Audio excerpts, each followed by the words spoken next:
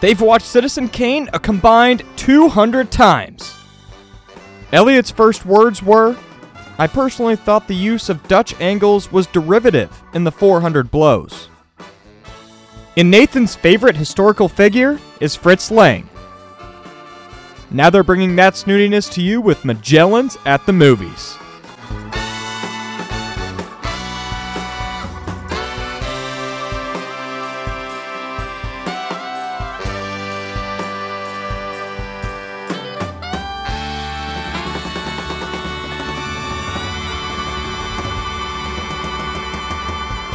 All right, don't make any more gosh dang noises over there, you.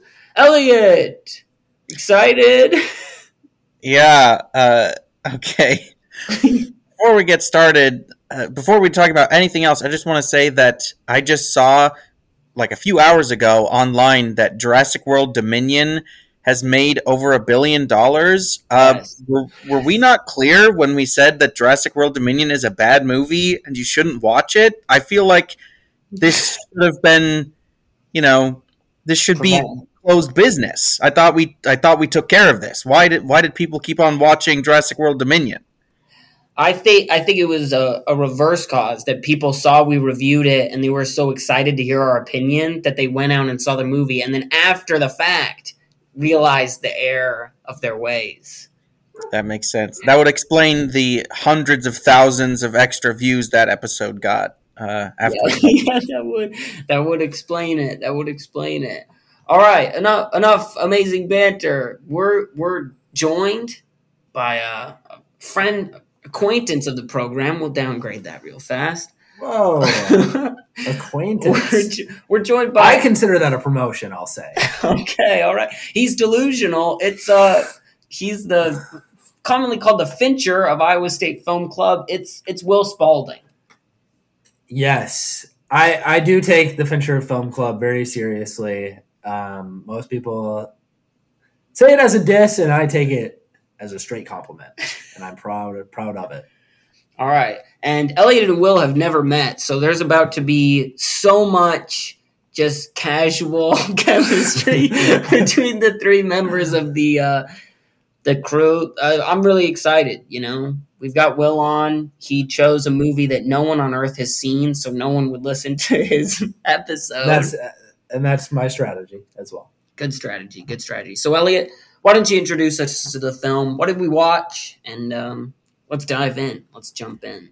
He did not call up information before we started.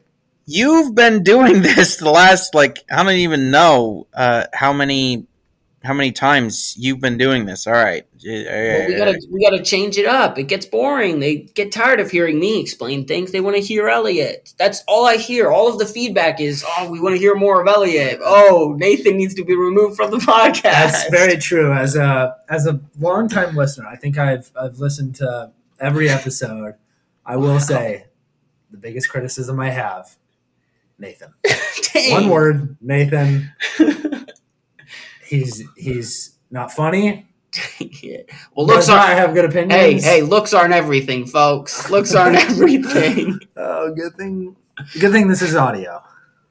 All right, Elliot, break down the movie. Enough of making me cry at night. Let's dive in. All right. Steve Jobs is a 2015 movie directed by Danny Boyle, starring Michael Fassbender and Kate Winslet. Those are the two biggest roles. And written by Aaron Sorkin. Did pretty well. Was very critically acclaimed. What is that face? Well, I just didn't. I feel like it received a lot of critical acclaim, but then didn't do very well in terms of money or, honestly, awards, I'd say. All right, just whatever. Just be quiet. All right, my critical bad. acclaim. It was nominated for Best Actor and Best Actress for Michael Fassbender and Kate Winslet, respectively. I don't think either of them won, though. But yeah, it also had some nominations in the Golden Globes and the BAFTAs. The BAFTAs. That's right. Winslet won the BAFTA award for Best Actress in a Supporting Role, so you can just tone down that dismissive. The BAFTAs. All right, my bad. I apologize to anyone who's a fan of the BAFTAs that's listening. To all the British listeners. To all the British listeners. Okay, well, great introduction, Elliot. Also, it's about the legendary tech giant Steve Jobs. Yeah, important information. Sure. So Will chose this. Oh, that's your foot. Will chose this movie. Will, opening thoughts. Why did you choose it? Why did you make us watch this? Why did I choose this movie, or why do I think it's good? Why do you think it's good? Okay. I guess you can say that. A couple things. I love the structure of this movie. I think framing it really in a 3-act structure is really smart and works super well. As you know, we see lots of standard biopics, or Nathan calls them biopics, which I just okay, all right, no need to say that. But this one coming at it from a different perspective of just giving us 40 minutes in Steve Jobs' life at 3 different years, even 3 different times in his life is super clever. And the fact that it, we talked about this, Nathan, that it doesn't really care about getting a story right. It's just telling a story. I don't even know how true this is, but I think that's smart to just have it be it's just telling its story. It doesn't care if it's telling the right story. But then also it's so cleverly written, super funny, really smart. And then, the leads and really the whole supporting cast on down is awesome. Wow, what an articulate person. Elliot, I'm actually really interested. I already know Will likes this, so I don't really care about Love this movie. One of my favorite movies, I should say. He's a big fan. I already knew this. Elliot, what did you think? You've been telling me to watch this for a couple years now. What are your thoughts on this movie? Not telling me. You've just been saying, like, oh, it's a decent movie or something. Yeah. Sorry, I'm being distracted by my canine companion here. So I watched this like 2 years ago for the first time, and I thought that it was just sort of okay.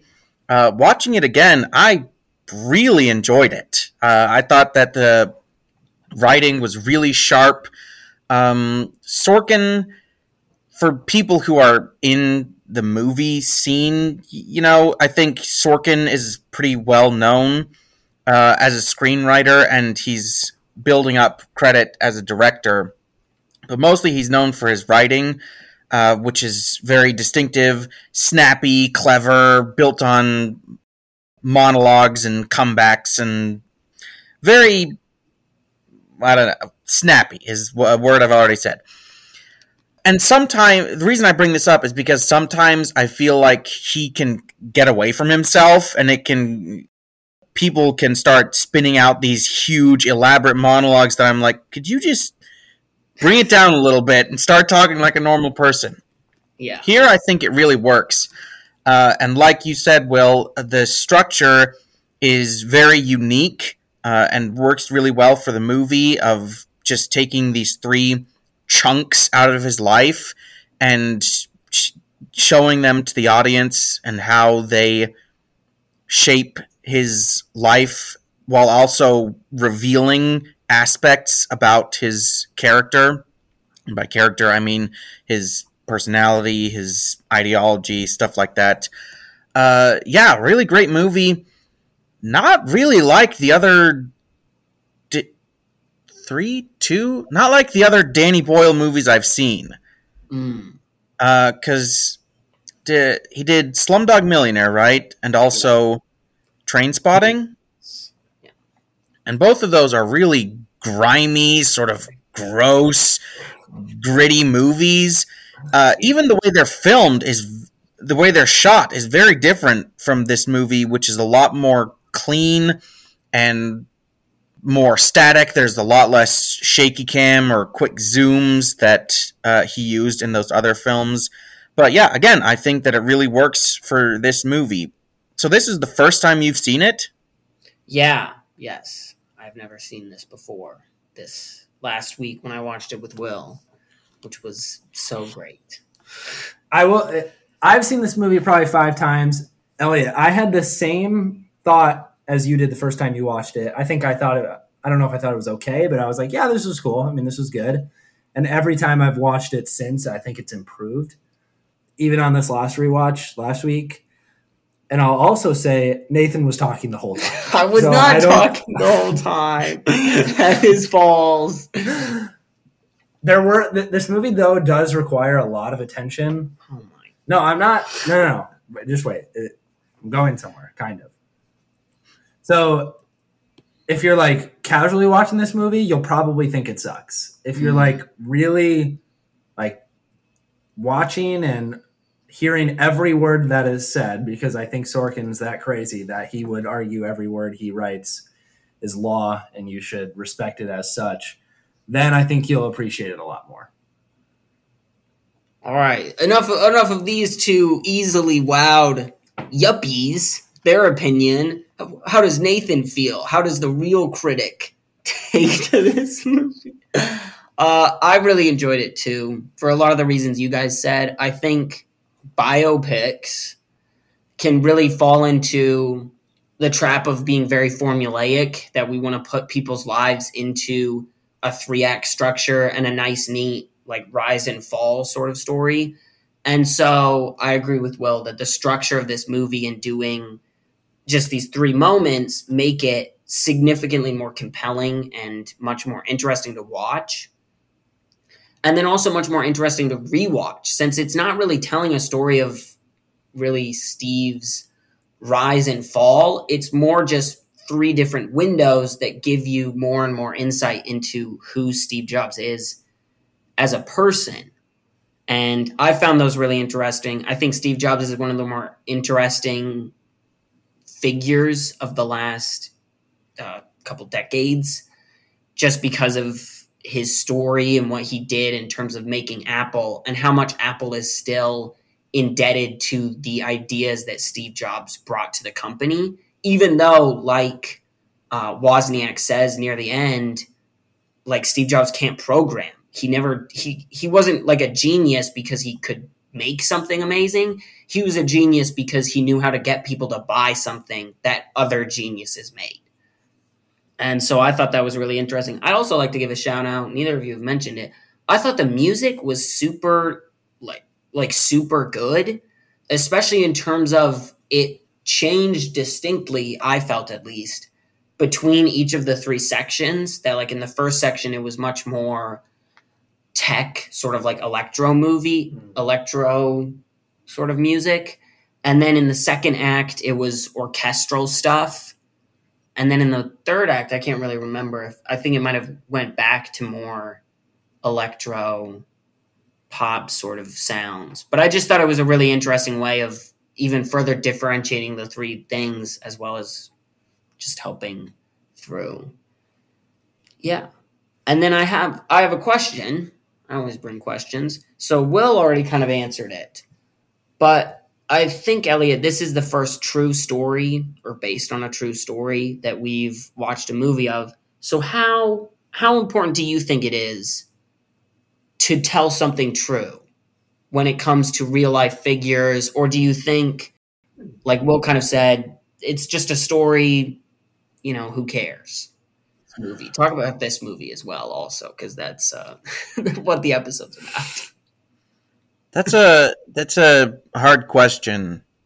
Then maybe just for this movie, do you think it matters to this movie if it's telling something that truly happened to Steve Jobs, or if it's just taking inspiration from things about Steve Jobs? I don't know how accurate this movie is. I'm assuming probably not very. I think that with biopics especially, oftentimes movies set out to capture the spirit of an event more than they do, of a person more than they do the actual record of an event or a person. And the immediate reaction is probably to dismiss that as being worth serious consideration, at least from a historical perspective.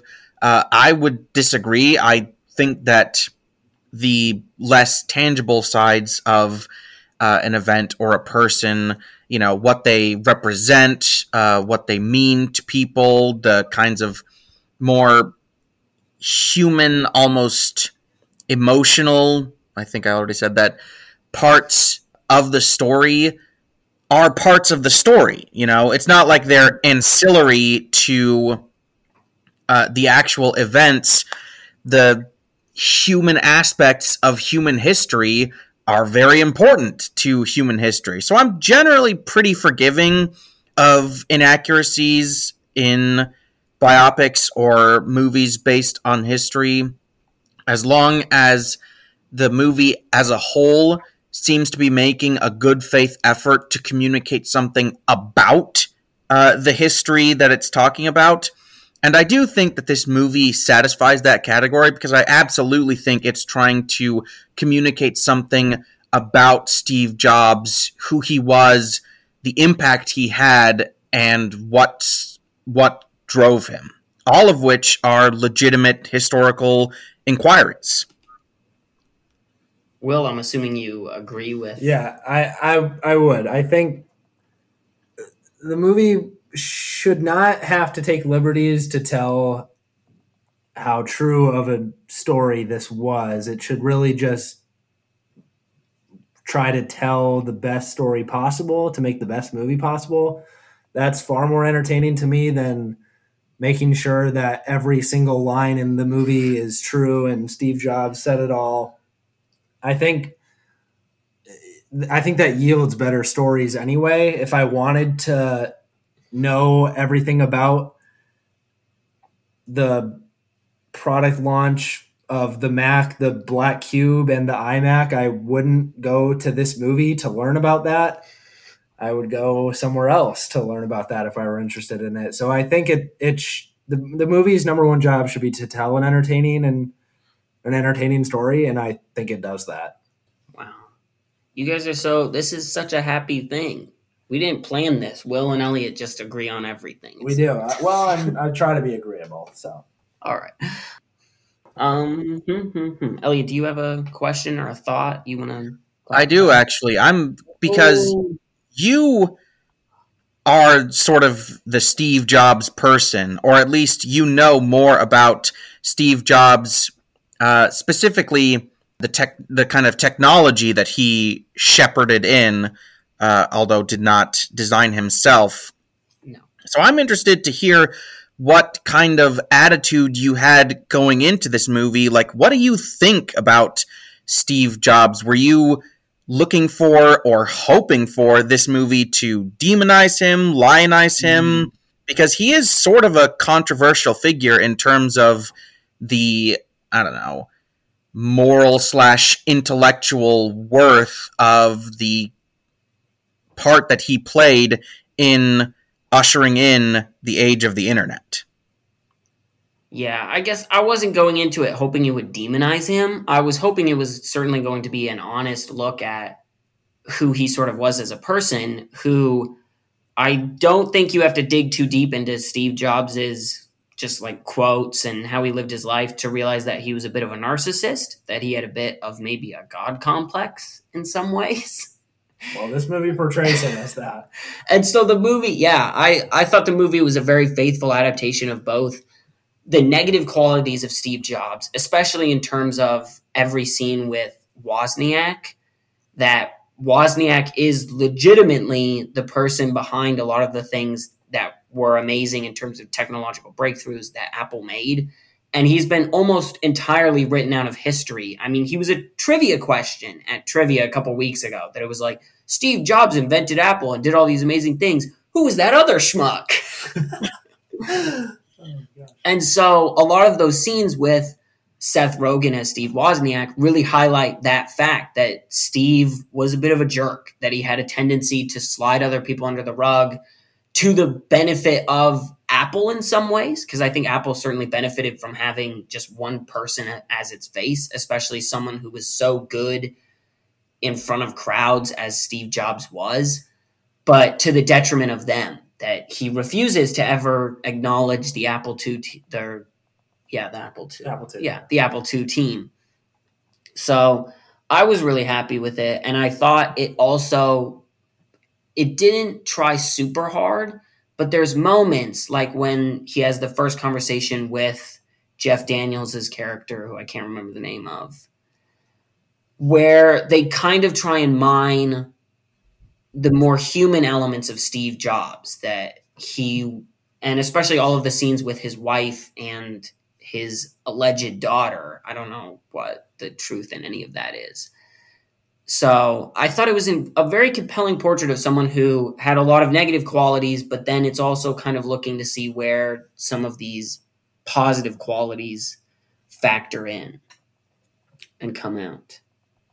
So I was really, I was happy. And there was no scene of them trying to design something where I had to die of cringe because it wasn't how anyone does computer programming. So that was nice. There's really only one scene where they're like designing something, but it's like a flashback in the garage. Yes. So.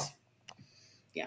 Which I did. I like that too. Honestly, the flashbacks to like Steve in the garage, I thought, and also the flashbacks in the second act when he's talking and then it's flashing back to the night that Steve was voted out, that it's very good at getting you into sort of the past of these characters and where they're coming from in this present moment. And that, in that moment, Steve was probably thinking about that memory and what it meant to him now on the other side of it, which I find interesting.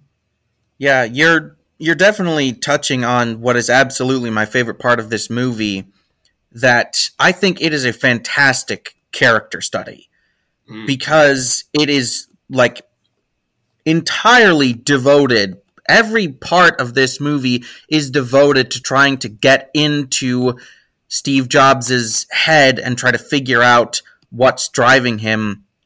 And it does create an incredibly compelling portrait of this mixture of like idealism about the progress of humanity, but also greed, both for money and for attention and fame, and also this deep sort of hubris of wanting to seize the reins of the progress of human civilization and try to change it. Like the sense that you get from this movie is that he's not just trying to sell something. I mean, he is trying to sell something, but he also legitimately believes that he's pushing humanity into like the next phase of its evolution or something. And it's hubristic and arrogant and egotistical and also just completely engrossing. You can put that little blurb on the DVD case. All right, I'll be sure to tell Danny that. He does say the Allies win the war, and this is the second most impactful thing in the 20th century, which is fantastic. Yeah, if you look up any quotes from Steve Jobs, when he convinced Jeff Daniels' character... John Scully, thanks, Will. When he convinced John Scully to leave Coke, his exact quote was, whatever. Jeez Louise, this guy. His exact quote was, do you want to continue wasting your life selling people sugar water, or do you want to come to Apple and change the world with me? That every single quote about Apple is, him being like, I am pushing humanity to the brink, and this is so... But it's also... He's not entirely wrong. I mean, I think especially with the reoccurring idea of that he's so obsessed with the painting that she did in paint in that first act, that he keeps mentioning it because I think it is such an incredible distillation of what makes the computer so amazing. That a child can get something that they've never seen before, that they have no way of comprehending, and it's so intuitive and so easy to grasp that she was able to make a drawing. And that it's like, if a kid can do this, what can someone really amazing do with a computer? So I find computers amazing for that reason. And so seeing that on screen was really neat for me. Will, do you have any question to ask? I did want to ask you guys. We talked about the structure of it just a little bit, but really, and we can just take any one of the three acts, and it's really broken down into like 3 or 4 conversations. That's really, there's like 3 or 4 scenes. In the first one, it's just Jobs, his assistant, and Michael Stuhlbarg's character. They're talking on the stage about the computer having an issue. Then they go into the dressing room and they talk to his supposed child and her mother. And then they go behind stage and he's talking to John Scully. Like, that's really the whole first act, is them just having, or Steve Jobs just talking to 3 different groups. And it really, and throw Woz in there too, my bad. So yeah, 4 conversations. The acts 2 and 3 are really the same people, maybe in a different order. Does that stuff work for you guys, or does it feel like, we're just getting to the next dialogue piece? It's more just like a setup for the next thing. Because I really like that. I think it's clever that we get all of our time with Steve, plus he gets his time with each character, and then not everyone's on screen at the same time. We really get to learn a lot about John Scully, and we get to learn a lot about Wozniak. We get to learn a lot about Andy Hertzfeld. I don't even know what he does. Good job. We learn a lot about these characters. So does that work or no? Works for me. Yeah, I think that the structure... I wasn't sure if it felt too much like just set up, or if it really does feel fluid. No, I think it's very fluid, and I think that, again, it really plays into this movie's laser focus on the character of Steve Jobs, both the character in the movie and the character of history, because I think that none of these conversations are fact. Not all of them necessarily drive the plot forward, but all of them are trying to reveal something about Steve Jobs or the people that he works with.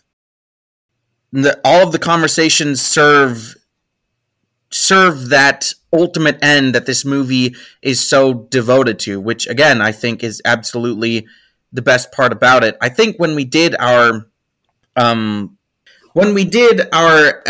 getting to know the Magellans episode, I think I said that what makes a movie good for me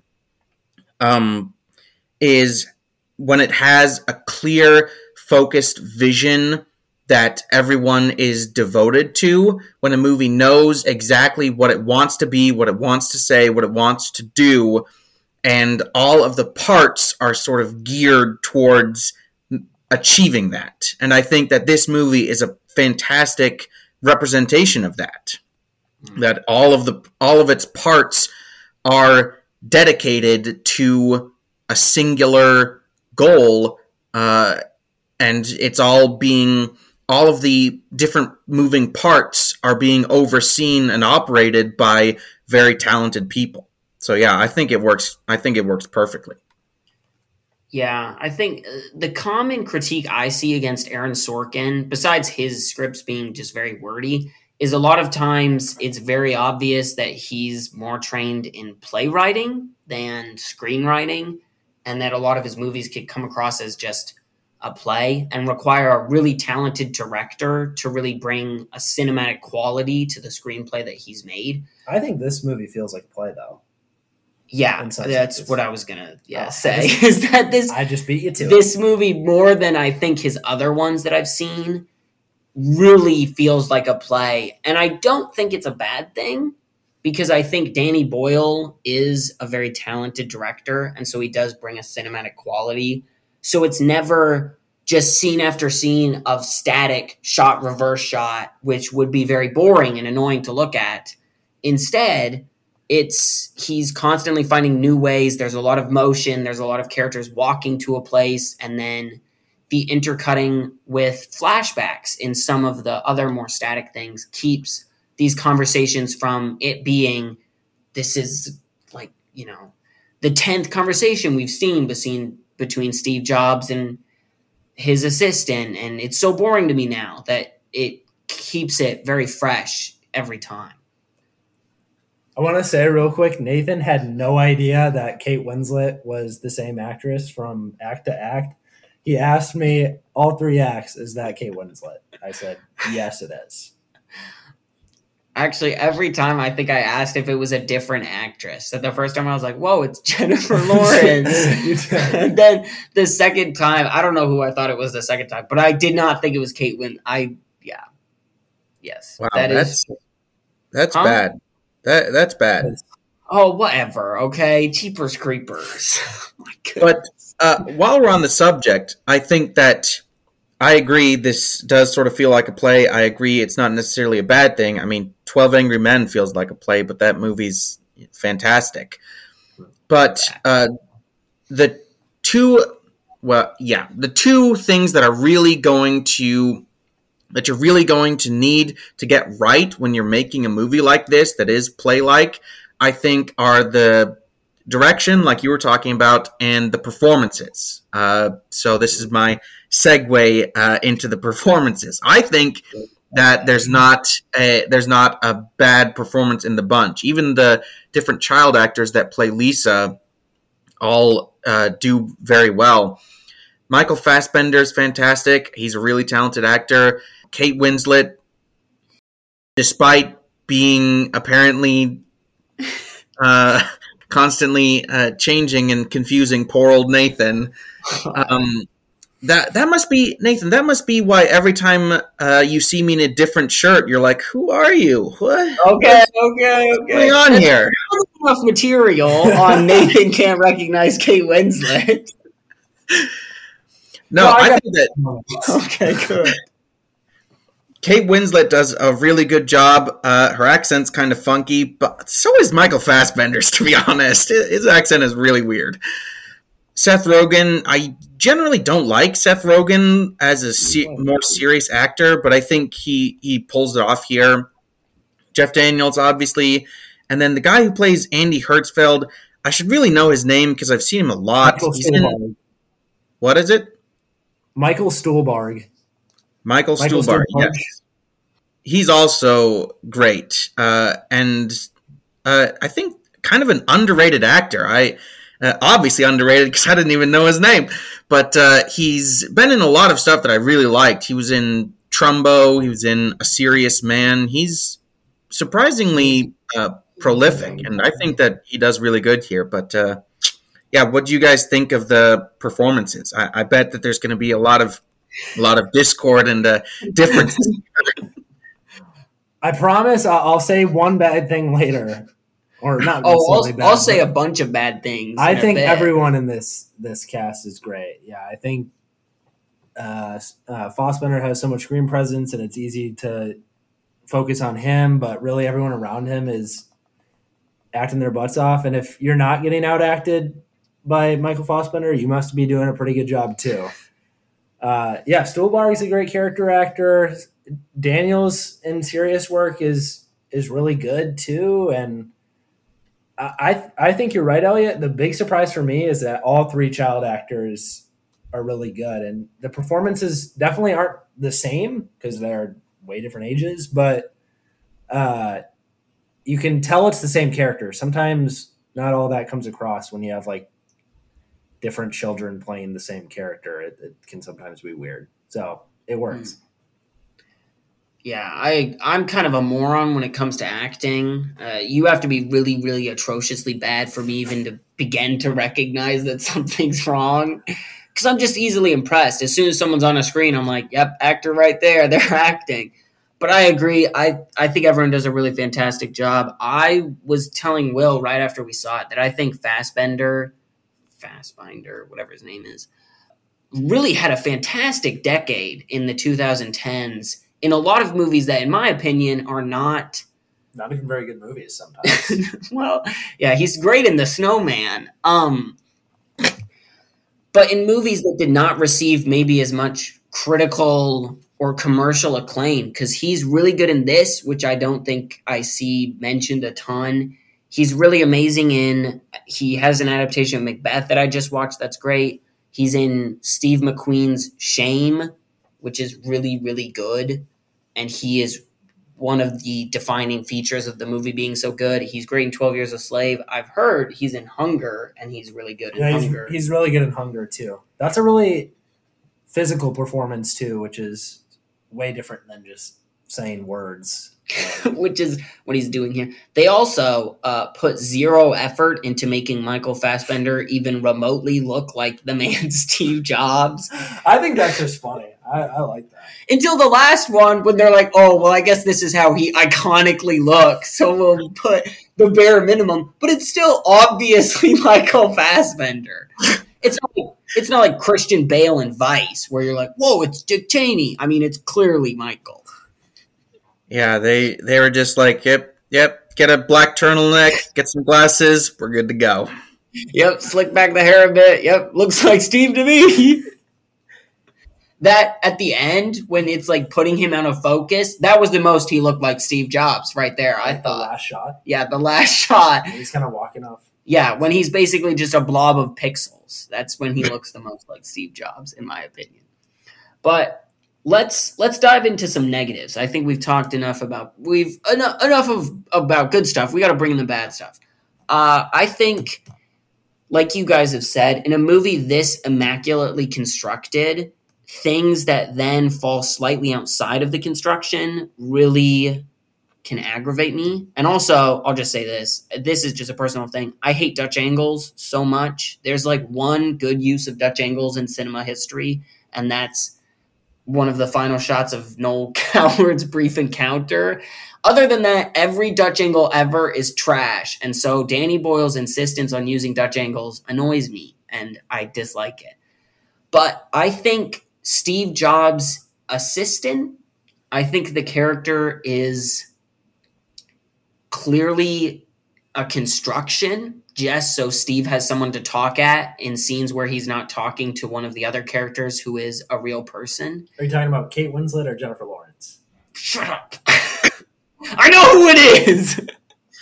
But I thought, especially in like the last bit, like she's so dedicated to things and you're like, why? It's Steve Jobs. He's such a douchebag. That I just felt like her character felt very out of place in a script with very little fat. I don't know what I would change to make it better. I just know I don't love it the way it is. But that's really, honestly, yeah, besides the Dutch angles and that character, I thought it was a pretty good movie. What do you guys not see that? Or for the Dutch angles, it doesn't really bother me. I don't know why you're so bent out of shape about them. I think it like provides, like, this movie has a lot of like manic energy. I think it kind of helps that sometimes.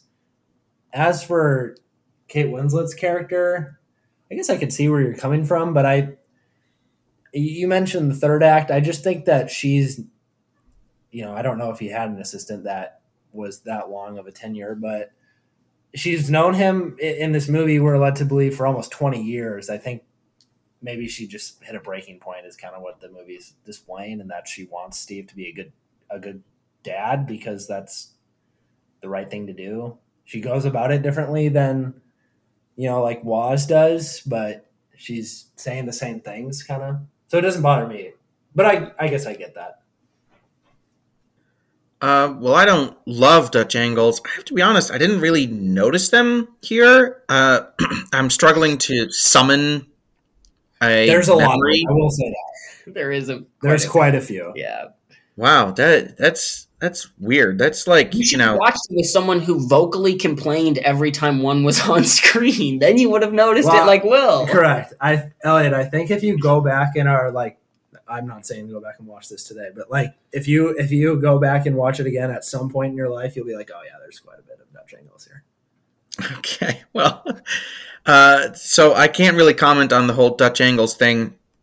I think that Kate Winslet's character is fine. I think that she's a good foil for Steve because she's a more human, kind of warm presence to counterbalance his less human, colder personality, I understand. I guess I understand what you're saying. It just doesn't really bother me that much because I think that she serves her purpose very well. And of course, Kate Winslet is a very talented actress.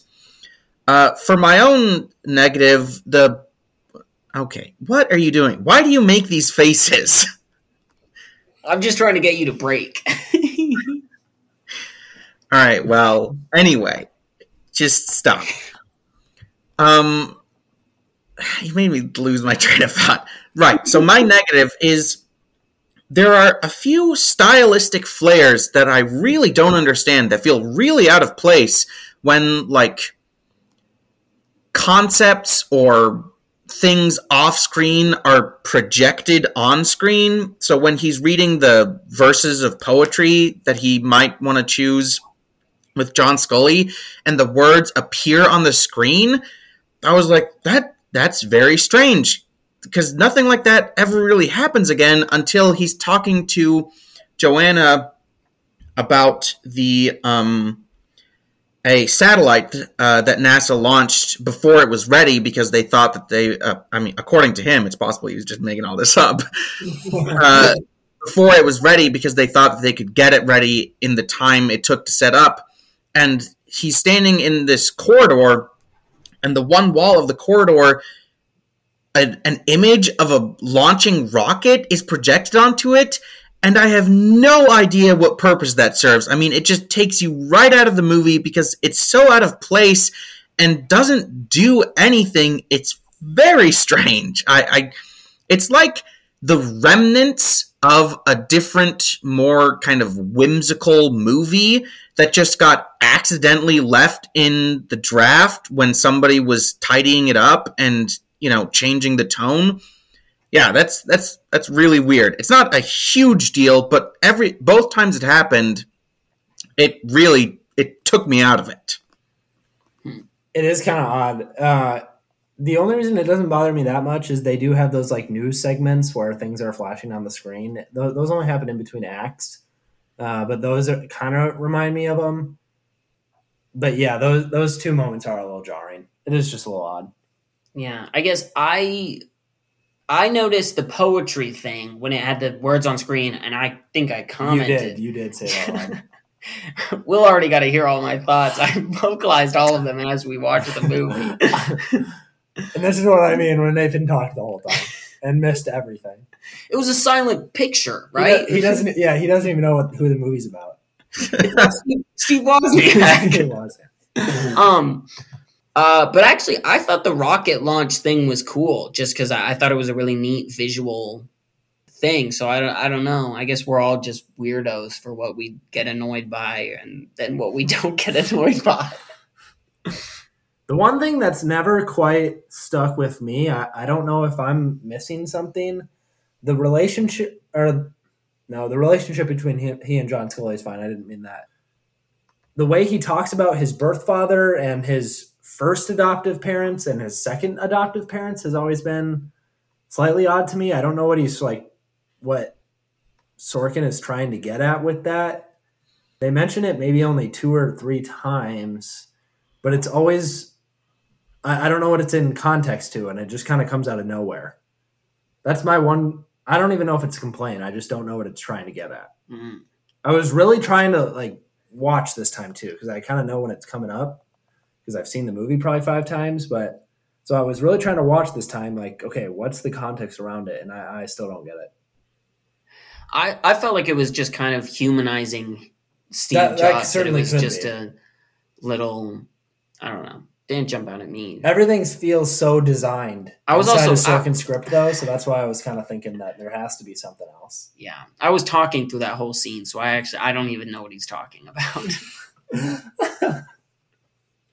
I love it. Do we have any other closing thoughts before we get to ratings? Any other? I don't have any in my notes. Really awesome ending. I love the ending. Oh yes, where he kind of. That's really the only bearing plot from act to act is kind of his relationship with his daughter. I suppose the relationships with other people too, but that's the main one. And to kind of reconcile himself at the end is nice. Even though, again, I don't know if that's true, but it doesn't matter. Well, I thought like The Last Shot was really fantastic. I love movies where they kind of admit that they can only get so close to really depicting reality or really telling you something. So I felt like a final shot where he walks on stage and then slowly gets more and more out of focus, that the movie's almost admitting it's like, how much can we really tell you about Steve Jobs? And isn't he ultimately just an out of focus figure on a stage, that he was just this? It's totally what Danny Boyle was thinking. I think it was. I called him before this to ask, and that's what he said. He did say that, yeah. So I agree. I think the ending's very, very good. I also, this is super insignificant, but I love that it doesn't have like Steve Jobs died on this day and he did this. I think that stuff is sometimes really annoying, and I like that it doesn't have it. Interesting. Elliot, do you have any any final things you want to say? Nope. All right, cool. Love that. You give me so little to work with every time. All right. So, Will, you go first with rating. And remember, you have to have generated a new, unique rating system. This is going to get harder. Our, like, fourth or fifth guest is going to have a brutal time of it. Just don't do a letter grade or on a scale of 1 to 10, and it'll be fine. It also has to be different from other guests we've had, though, too. Well, just don't do the whole strike thing, which was amusing, but also very much a product of Jake's unique imagination. I actually thought about this before. I think I thought about this yesterday. I was walking to one of my classes, and I thought, Nathan does the out of 10. Elliot, you do the grade. I thought, well, I have to do something different. So I thought back to the movie Reviewing Goats, Roger Ebert and Gene Siskel, which we kind of think of ourselves as a modern Ebert and Siskel. But no, I love those two, so I'm going to go with their thumbs up, thumbs down, and I'm giving this one 2 thumbs up. He just did 2 thumbs up. I did. That's for the VIP. You have to pay extra for this one. That's for the good folks on Patreon. Yes, it is. They exist. You won't be able to find it because you have to send a special request. So if you want to pay money, you have to ask. All right, 2 thumbs up from Will. Not going to explain it. That's an interesting choice. Well, I think what I've said throughout the entirety of reviewing it is explanation enough. But yeah, I guess I really love the writing, the acting, directing works. What else goes into a movie? Editing is awesome. I like the cinematography. I like the costume design. Makeup and hairstyling department did a great job. The catering folks, that got to shout out them. Great spread, lots of good breakfast and lunches. Yeah, the actors looked well fed. Which you can't say about Michael Fassbender in Hunger, am I right? You can't. I did say, what a reference. I'm in the same room as Nathan, and I said, this catering spread you have is lackluster. Yeah, there is no food here. There is no, not even for me. I'm going to be starving tonight. All right, Elliot, your rating. 2 thumbs up for me. Okay, so, yeah, don't have much to add. Great movie, great writing, some of Sorkin's best. He's really playing to his strengths here, and he's working in a movie that I think is tailor-made for the kind of writing that he's most well known for. Great performances, just a really good character study. The only problem I have is the weird stylistic flares, but that's not a huge issue. Again, just because I don't have a whole lot of positives or negatives on a movie I like or dislike doesn't necessarily mean that it's going to have like the ultimate rating. But yeah, I would say that this gets pretty close. I'm going to give it an A-. Wow. Good grief. All right, my turn. Time for a nice ice cube. I keep talking like I've talked very highly on this film. 4 out of 10. Yeah, it's really good for a lot of the reasons you guys said. really my only negative is I do think there's some parts, specifically his assistant, I think really suffers. And then the Dutch angles genuinely does annoy me. Twilight has so many Dutch angles, and it's a meaningful part of me disliking Twilight as much as I do. But there's a lot that's bringing the movie up from its Dutch angles. Like we've talked about the writing. I'm endlessly engrossed in films about scumbags and kind of what makes them tick. So I find this movie very interesting. Really relate to Steve Jobs personally. And it's a 7.8 out of 10. We'll say that. All right. So now everyone's favorite part of the podcast, recommendations. Will, we always big whoop for the crowd. We always let the guests go first. I think maybe we don't, but now we do. Well, what's your recommendation? You guys told me yours beforehand, and I think I know the theme, and I'm slightly breaking away from that. But if you really think about it, there's a tie-in. There's not really, but I'm materializing one in my head. My recommendation for the week is one of my other favorite movies from 2015 is The Big Short. Directed by Adam McKay. I think it has a lot of similar aspects as Steve Jobs. Really high energy, quick pace, fast writing, good performances. So I'm going to go The Big Short. This has nothing to do with anything, but as kind of a person in the accounting world, I think you're an accounting or some finance major. Finance. As a finance major, does it really make you happy in The Big Short to see finance people be even moderately cool? It's actually funny. When a lot of people in my classes talk about, you actually asked me this, do people talk about The Wolf of Wall Street? And the answer is yes. It's really cringe. I like that movie, but it's like weird that people in finance classes oogle at that movie. I just always think none of you have seen The Big Short. Yeah, they should be oogling The Big Short. Yes. All right. Well, that's interesting. Yes, it is rewarding that I see cool finance people. Good for you. Everyone deserves it. Elliot, what's your recommendation?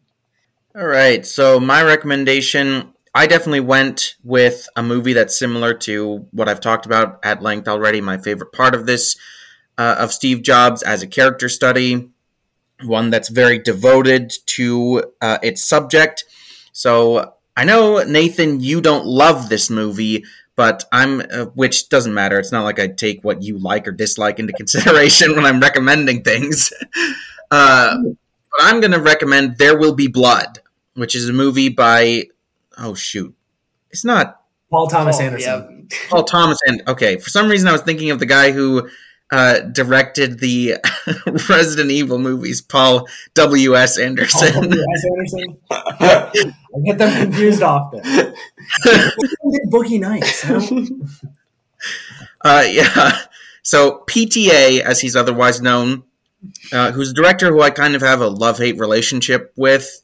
For me, he either really hits or really misses. This is definitely one of his hits. It is absolutely a character study of a partially fictitious oil tycoon in, I believe, what is it, like late 19th century America? Doesn't really matter. But he is based on a real person, I think, but it's not based on a true story. It's not a biopic, basically. But the movie is just one big character study of a man who's, like Steve Jobs, extremely driven, dedicated to this one vision, although his is significantly less magnanimous than Steve Jobs. Daniel Plainview, the character, isn't that his name, right? Yeah? Yeah. He's just dedicated to the idea of making cash, of making money. But yeah, it's a great movie. It's very sort of a Shakespearean kind of rise and fall. It's got Daniel Day-Lewis. Obviously, he's like a living legend. He plays the main character. He's like what? Paul Dano. Paul Dano. Yeah, that's what I was going to talk about next. Paul Dano, plays this pastor that he's like sparring with because the pastor owns some land that he wants to drill. Paul Dano, he's a creepy little weirdo, and he does a great job of playing creepy little weirdos. So, good job on another successful creepy little weirdo, Mr. Dano. But yeah, I think that this is a great movie and definitely worth a watch, especially if you liked Steve Jobs and if you just like character studies. Yeah, I think it's a great movie if you want to be bored for about an hour and a half of your life. Yeah. Nathan's unintelligent and stupid. I second Elliot's recommendation. -1 Elliot's recommendation.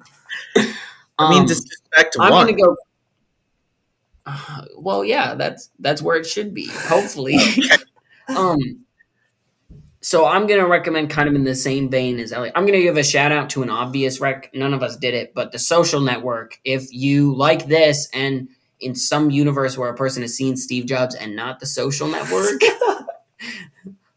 you should see The Social Network. It's another Aaron Sorkin written movie about a tech mogul.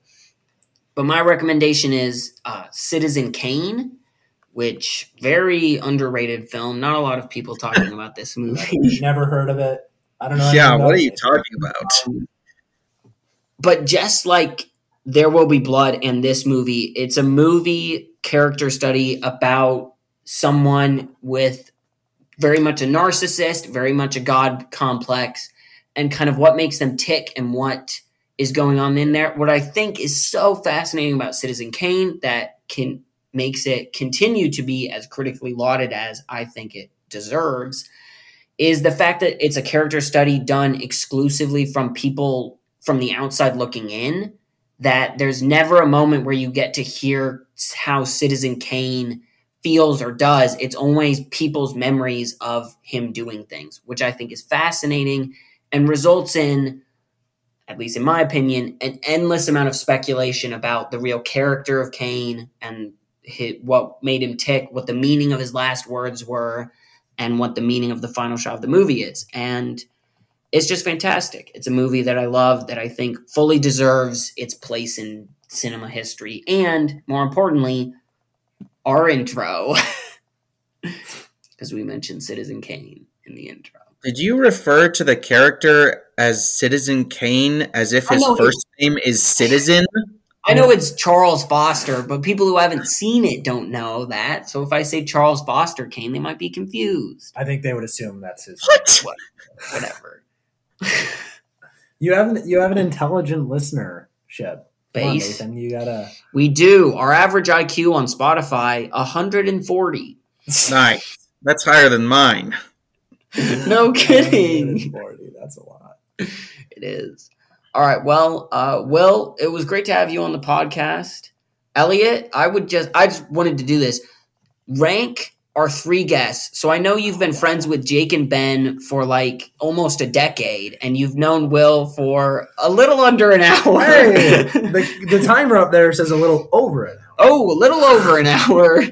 So, Elliot, rank the guests in terms of your enjoyment of them as a human being. I am not doing that. On the episode, no prior. Did you say I'm not doing that? Damn it. All right, whatever. Well, Will, it was great to have you on. We love your support. Nathan last. Whoa, I'm not one of the people. Oh, my bad. No, it was awesome. Thanks for having me. Absolutely. Maybe in a year or two we'll have you again. Okay, I just want to say that life is hard and full of disappointments. Also, Nathan, I should let you know that I'm probably going to get a haircut this week. So next time we do this, I'll make sure to have a name tag so you know it's me, because I know you really Oh, good one. So funny. All right. That's enough of these jokes.